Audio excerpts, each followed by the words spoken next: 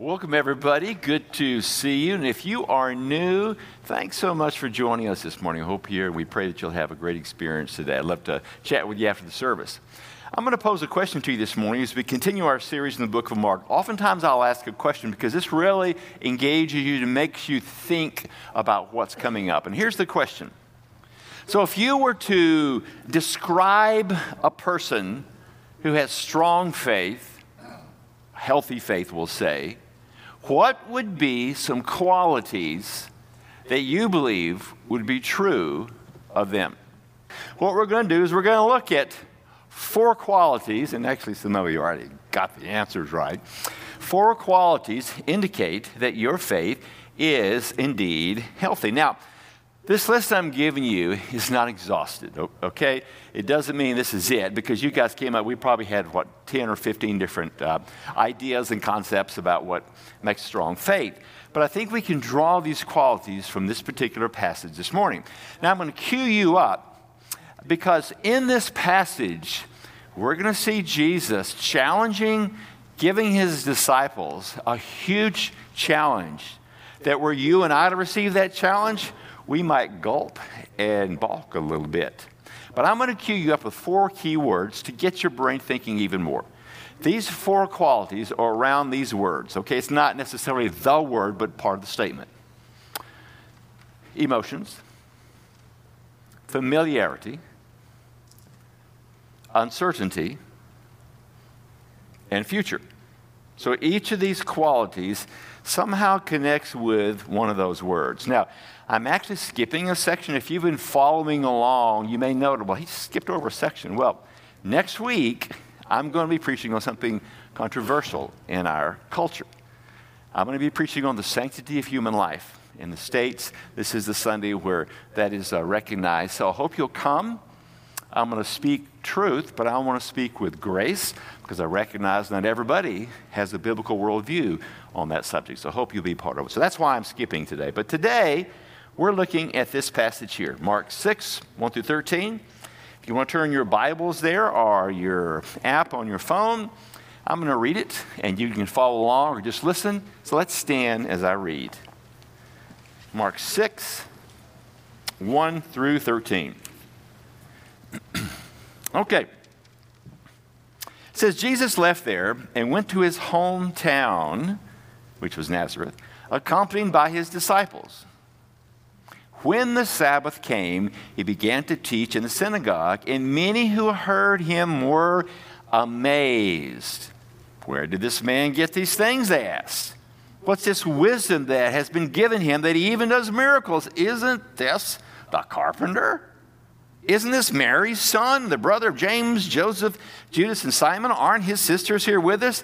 And they took offense at him. Jesus said to them, only in his hometown, among his relatives, and in his own house is a prophet without honor. He could not do any miracles there except lay his hands on a few sick people and heal them. And he was amazed at their lack of faith. Then Jesus went around teaching from village to village. Calling the 12 to him, he sent them out 2 by 2 and gave them authority over evil spirits. These were his instructions. This was this tough thing that Jesus gave, this assignment he gave to the guys that we would probably balk at. We'll dig into this in a bit. He says, take nothing for this journey. Take nothing for this journey except a staff, no bread, no bag, no money in your belts. Wear sandals, but not an extra tunic. Whenever you enter a house, stay there until you leave the town.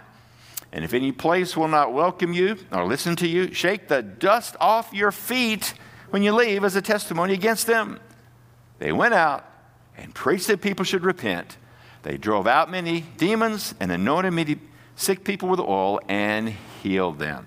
All right, that's the passage today. So you can have a seat.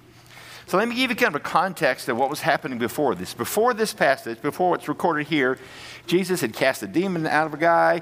He had healed a woman who had been sick a long time. He had raised a young girl from the dead. So a lot of spiritual successes were really happening in this part of his ministry. So let's take this passage apart.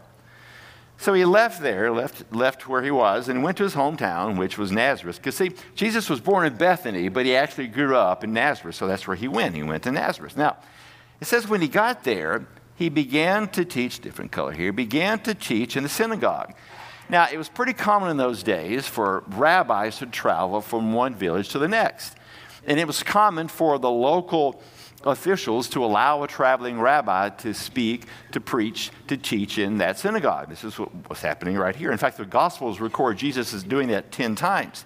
Now, here's a picture of what a synagogue might have looked like. Well, it did look like this, but this is a few centuries later than first century. So you have an aerial view here, and you have a little closer view right here. Now, in those days, a synagogue was much more important to the community than a church is today to the community.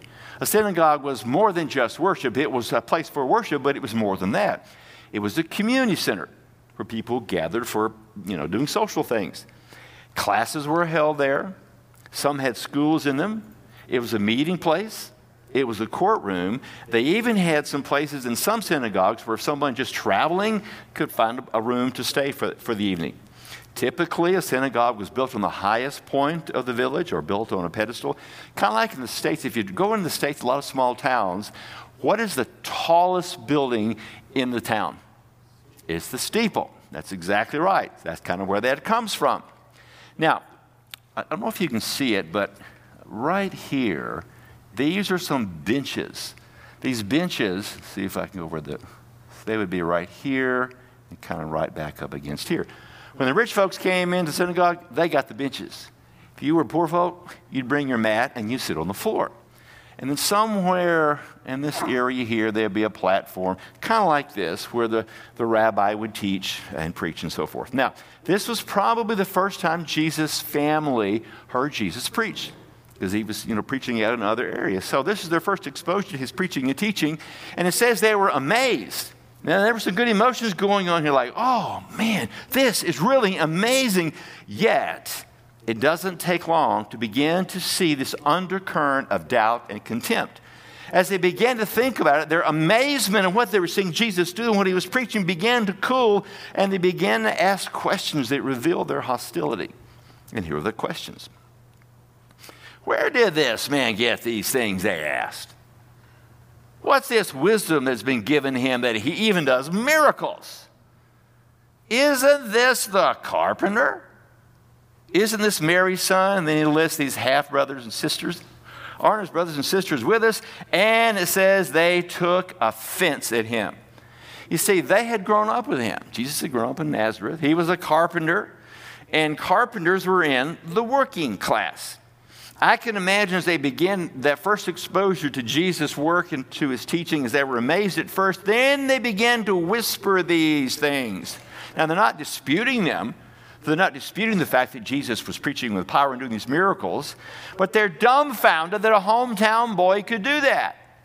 See, they grew up where Jesus grew up, and they have the same teaching from the synagogue that Jesus did. So they're questioning this. And they're probably thinking, well, what rabbi did he study under for him to be able to speak with such authority?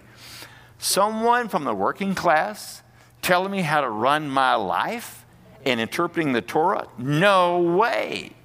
Even this question, this third question here, isn't this Mary's son? This was a derogatory question since it was not customary among the Jews to describe a man as a son of his mother.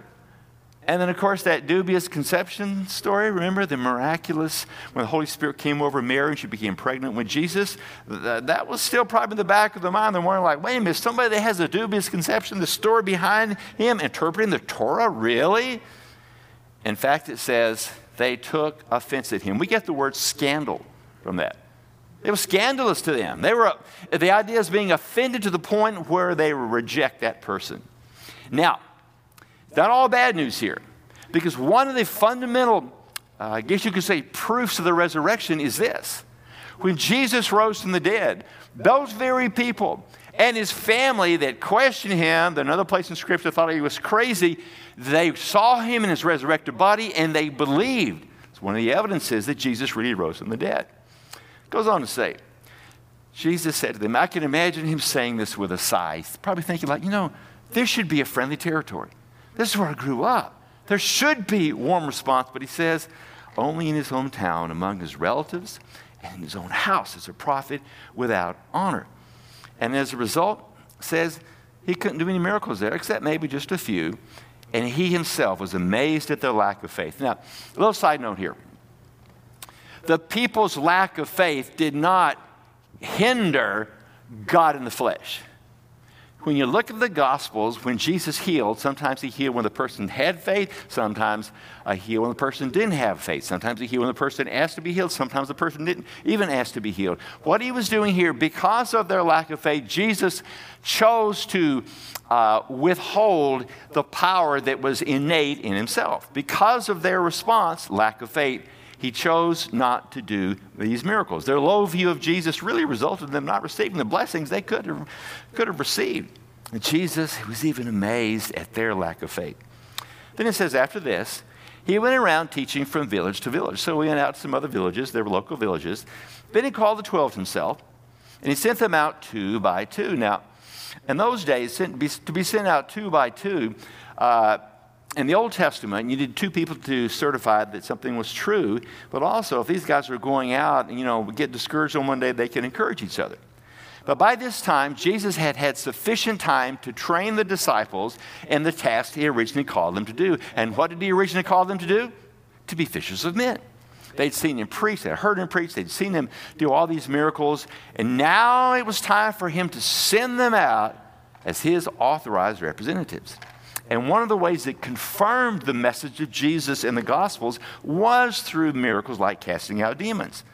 For some, it was enough to see these miracles and hear him teach to believe. And for some, it wasn't, like those in his hometown. Now, here's what Jesus told his guys to do. Very strident, very limiting in what they could take. Here's what he said. These were his instructions. Take nothing for the journey. It's like nothing except a staff. But no bread, no food, no bag, no money in your belts. Wear sandals, that's okay, but you don't bring an extra tunic. Whenever you enter a house, stay there until you leave that town. And if any place will not welcome you or listen to you, you're supposed to shake the dust off your feet. And I'll explain that in just a minute.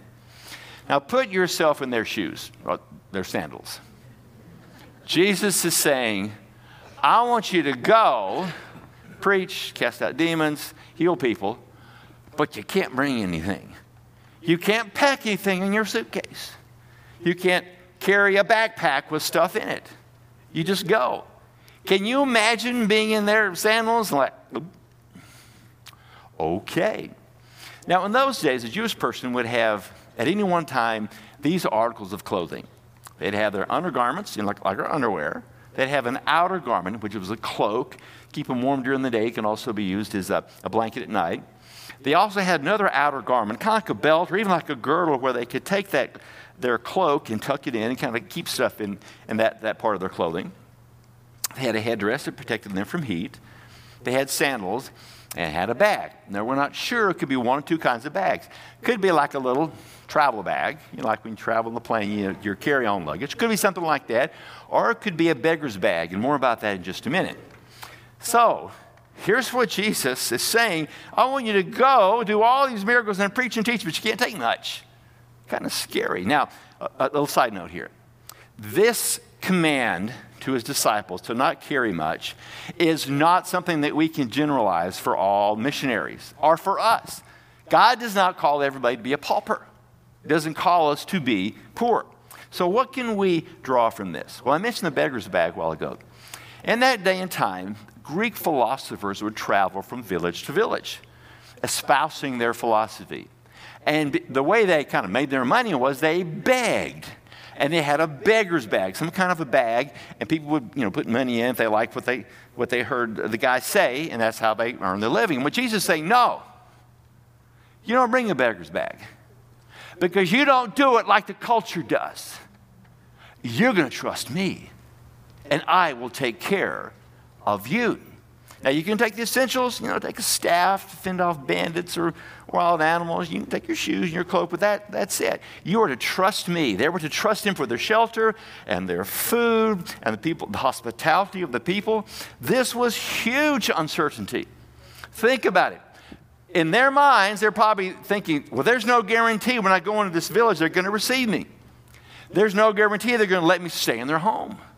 There's no guarantee they're going to provide resources so that I can go buy food, even provide food. A lot of uncertainty going on there. Now, when he talks about dust off your feet, it was common when, let's say this area right here is a non-Jewish territory, and that's Jewish territory. I'm a Jewish person. So I'm walking through a non-Jewish territory. Before I would step into Jewish territory, I would kick the dust off my feet, because if you brought dust from a non-Jewish territory, that was considered as defiling. But here he's applying it, meaning this. If you go into a village, they don't respond, you kick the dust off your feet, and that was a way to say, they're really not my people. Now, he says in verse 12, they went out and preached that people should repent. They drove out many demons, and they anointed many sick people with oil and healed them. So they trusted Jesus at his word. Jesus took care of them, and they did what Jesus had done, modeled for them, teaching, preaching, and healing. Now, let's go back to our big idea again. I said 4 qualities from this passage indicate that your faith is healthy. Now, I'm using the word healthy. I think it's a little better term than strong faith. Healthy is maybe a word we can identify a little more. Because sometimes we think people with a strong faith are like, the martyrs of the past. All right, those 4 words: emotions, familiarity, uncertainty, and future. So let's put the statement with these words. Quality number 1, quality of a healthy faith is this: a healthy faith does not falter in the absence of feel-good emotions. In other words, we don't have to have feel-good emotions to fully follow Jesus. Remember the home folks? When Jesus came into town, the home folks, what was their initial response? Amazement. It's like, oh my, this is really pretty amazing. But those positive emotions they had initially toward Jesus, they quickly faded, and their lack of faith hindered the work of Jesus. You see, a healthy faith is strong not only when you feel like it. Sometimes we really feel like following God, right? Sometimes we really feel like reading the Bible and, coming to church and worshiping and serving. Sometimes those emotions are working for us, and sometimes they're not there. It's kind of like there are not the positive emotions. And sometimes not only is there an absence of the good emotions, but there's a presence of the bad emotions or the negative emotions like anger or fear or anxiety. Now, I'm not saying that we ignore these negative emotions. We must acknowledge them. Rather, I'm saying that if your faith is healthy, you're going to keep on keeping on, whether you have good emotions or even in the face of negative emotions, because your relationship is not based on feel. For we walk by faith and not by feel. So if you have a healthy faith, you're going to keep on following Jesus, whether you feel like it or not. Now, I call this kind of faith pseudo-faith or flash faith. It's the kind of faith that I believe it while I see it, if I really see God at work. Now, in my 40-plus years of ministry, I've seen this a lot. Here's how this works. Person, maybe they come to church the first time, or they hear the gospel, and they make a profession, and they're so excited about God. I mean, they're enthusiastic that you can just feel it when you have a conversation with them, when you see them. They're so excited about God and coming to church and serving and giving. But what happens is, over time, that enthusiasm begins to fade. It begins to drop. The emotions cool because bad things happen in life. They're disillusioned with God. And what happens over time, that faith is proved for what it is. No faith. This is what I call flash in the pan faith. They disappear. They disappear from church. Their lifestyle is anything but a lifestyle of following Jesus. Did you know that even Jesus had to deal with that? John 6:66 said he had a lot of people following, a lot of disciples, they called themselves disciples, and he laid down the line and said, here's what it really means to follow me. When they considered it, it said, many stopped following Jesus. They determine it's just like not worth the price. And unfortunately today, there are more and more of people who are like outright denying their faith. But a healthy faith does not falter in the absence of feel-good emotions because we walk by faith and not by feel. Quality 2. This is this one. Resists over familiarity. Now, what do I mean by that? Now, remember when we read the story when Jesus came back into town, how did his friends and family respond? Well, they were really familiar with him. Like, this is the guy they grew up with. This is a hometown boy. For you see, familiarity breeds contempt. You ever seen that phrase or heard that before? This is where it comes from. When Jesus said a prophet's not honored in his own town. Here's what happens sometimes. To any of us, it can happen. We can become so over-familiar. We get used to the Bible. We get used to say a good church service, a good preaching, you teaching. We get used to worship. We get used to serving that we begin to take things for granted. And our faith becomes ho-hum, kind of blasé, stale. We're no longer amazed at God's grace. We're no longer amazed at God's forgiveness. We're no longer amazed at the work of God in people's lives. We're no longer amazed at the truth of God's word. What happens is, heard that, been there, got the t-shirt. That's not a healthy faith. A healthy faith resists over familiarity because familiarity will breed contempt. Quality 3. A healthy faith will seek certainty during periods of uncertainty. Now, let me explain what I'm saying here. When Jesus sent out his disciples, 2 by 2, remember, he gave them instructions to take what? Nothing. Hardly anything. Their staff, a pair of sandals and one pair of clothes. There was great uncertainty. They didn't know where their money was coming from. They didn't know where they were going to stay. They didn't know if people were going to respond to them well. They just had to go and trust God to take care of them. Now, when you think about it, life is not much different from that. We don't know what's happening tomorrow, do we? I don't know. I don't know what's happening next week or during the next hour. And the way God wired us, our brains don't like uncertainty. When we sense uncertainty, we want to get control. Here's some research has found out.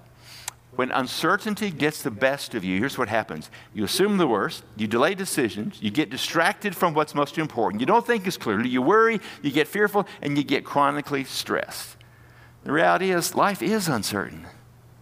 God is not. Although we don't know what the next hour is going to be, we don't know what's going to happen tomorrow, life is uncertain. God is not. I pulled out this quote I'm going to show you here from some researchers that research the spiritual life. And here's what they found. They say Christian worry is the unsuccessful human attempt through cognitive and behavioral efforts, in other words, how we think or what we do, to obtain certainty about an ambiguous future. That we want to do everything we can to make certain that what we want to happen tomorrow is going to happen, because of the struggle to believe in, to trust, and submit to the benevolent care of an omnipotent God. Now, although the brain doesn't like uncertainty, the Bible reminds us oftentimes that life is uncertain. It teaches us that we live in a world filled with uncertainty. We don't know what tomorrow holds. And what happens is when uncertainty gets the best of us rather than faith, worry and anxiety and fear leads to chronic stress. And Jesus even said in Matthew 6, he says, don't worry about tomorrow. You put me first, I'm going to take care of you. In fact, all throughout the scriptures, we see the scriptures of the certainty of God. Numbers 23:19 says that God does not lie. His promises are true. Hebrews 11:1 says faith is the reality of what we hope for, the proof of what we do not see. The Apostle Paul wrote in 2 Corinthians, all of God's promises have their yes in him.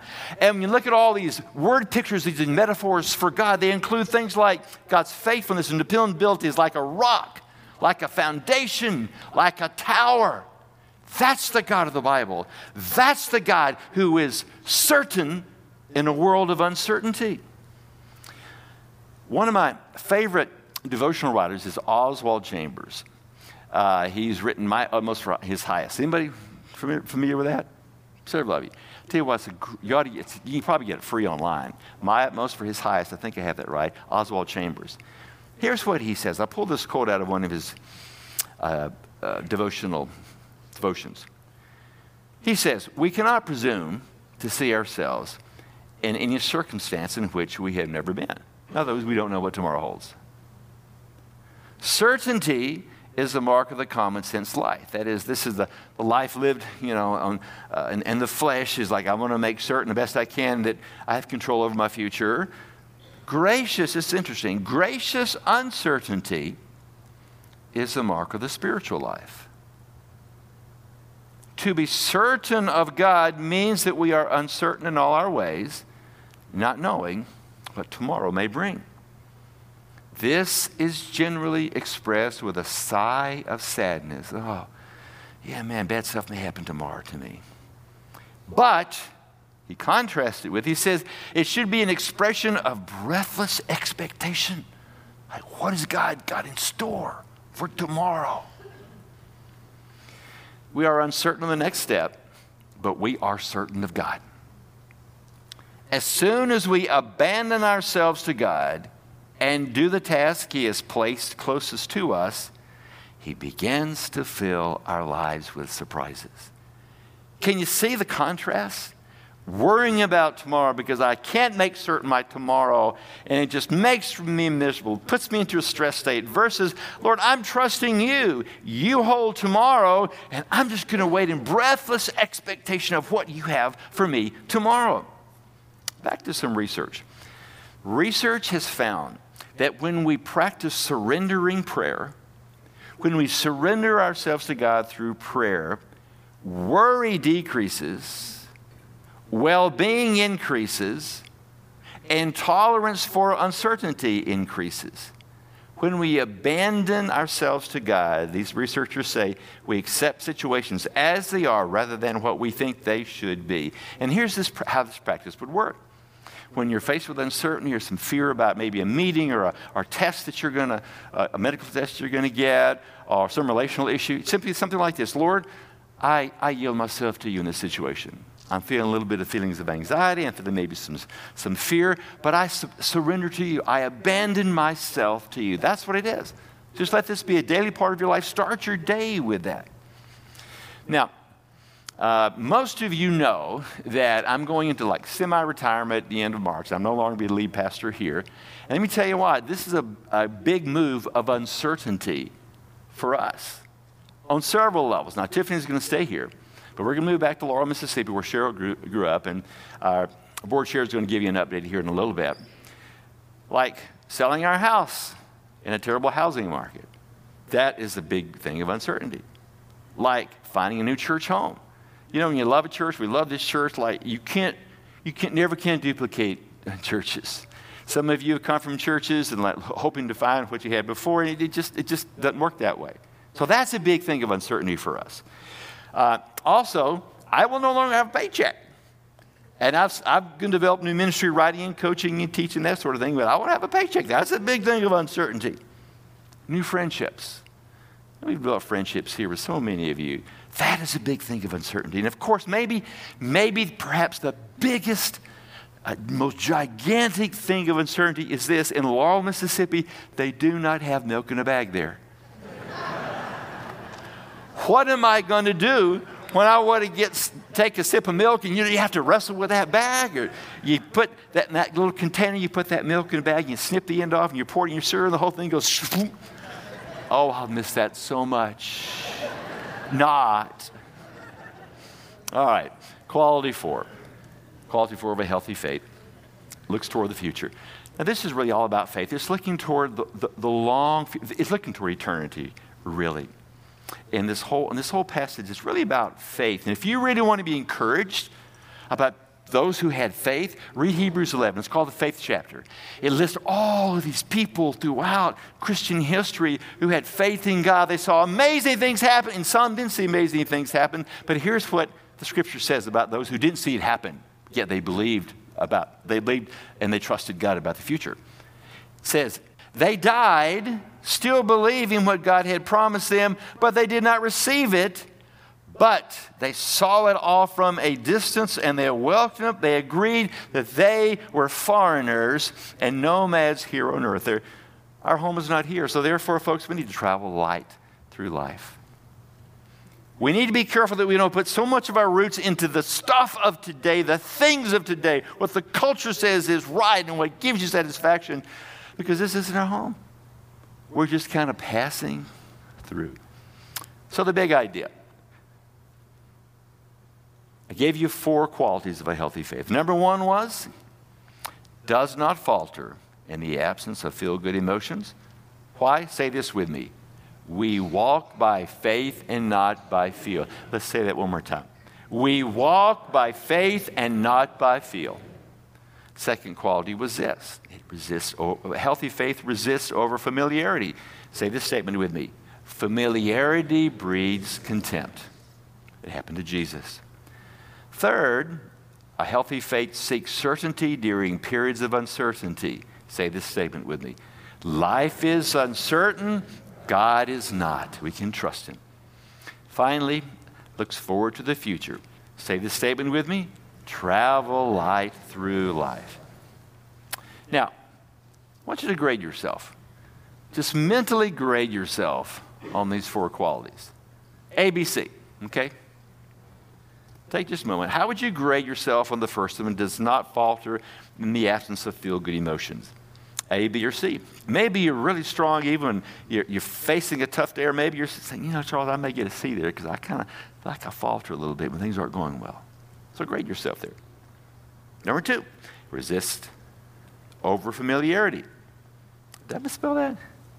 Resist, I sure did. Spelling error. You get a C. Resist over familiarity. How would you grade yourself? A, B, or C?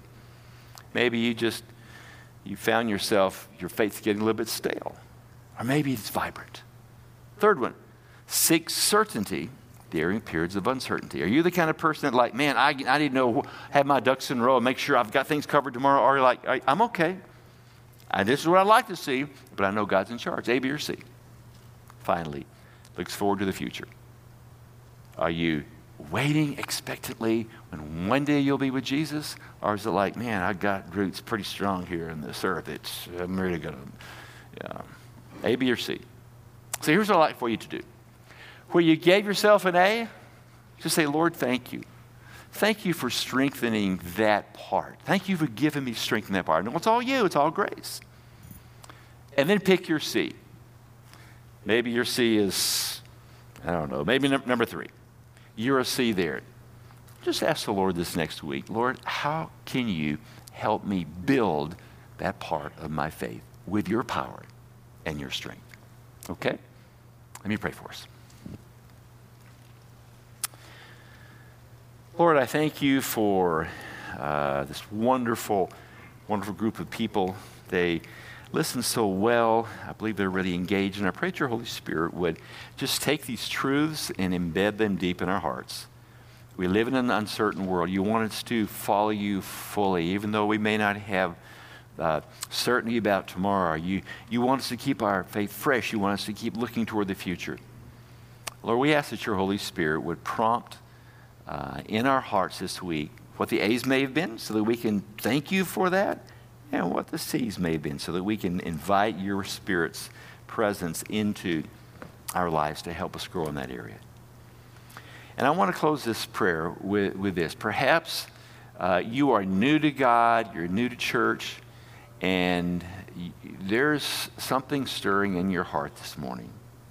That stirring very well may be the Spirit of God drawing you to himself, to become a follower of Jesus, to have your sins forgiven.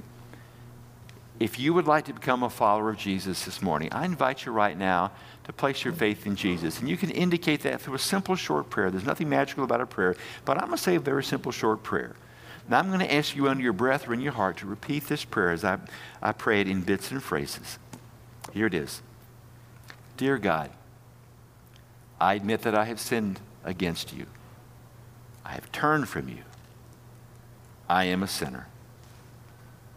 I turn from my sins, and I place my faith in Jesus Christ. I believe he died on the cross for my sins and rose from the dead. I want to have my sins forgiven. By faith, I want to become a follower of Jesus.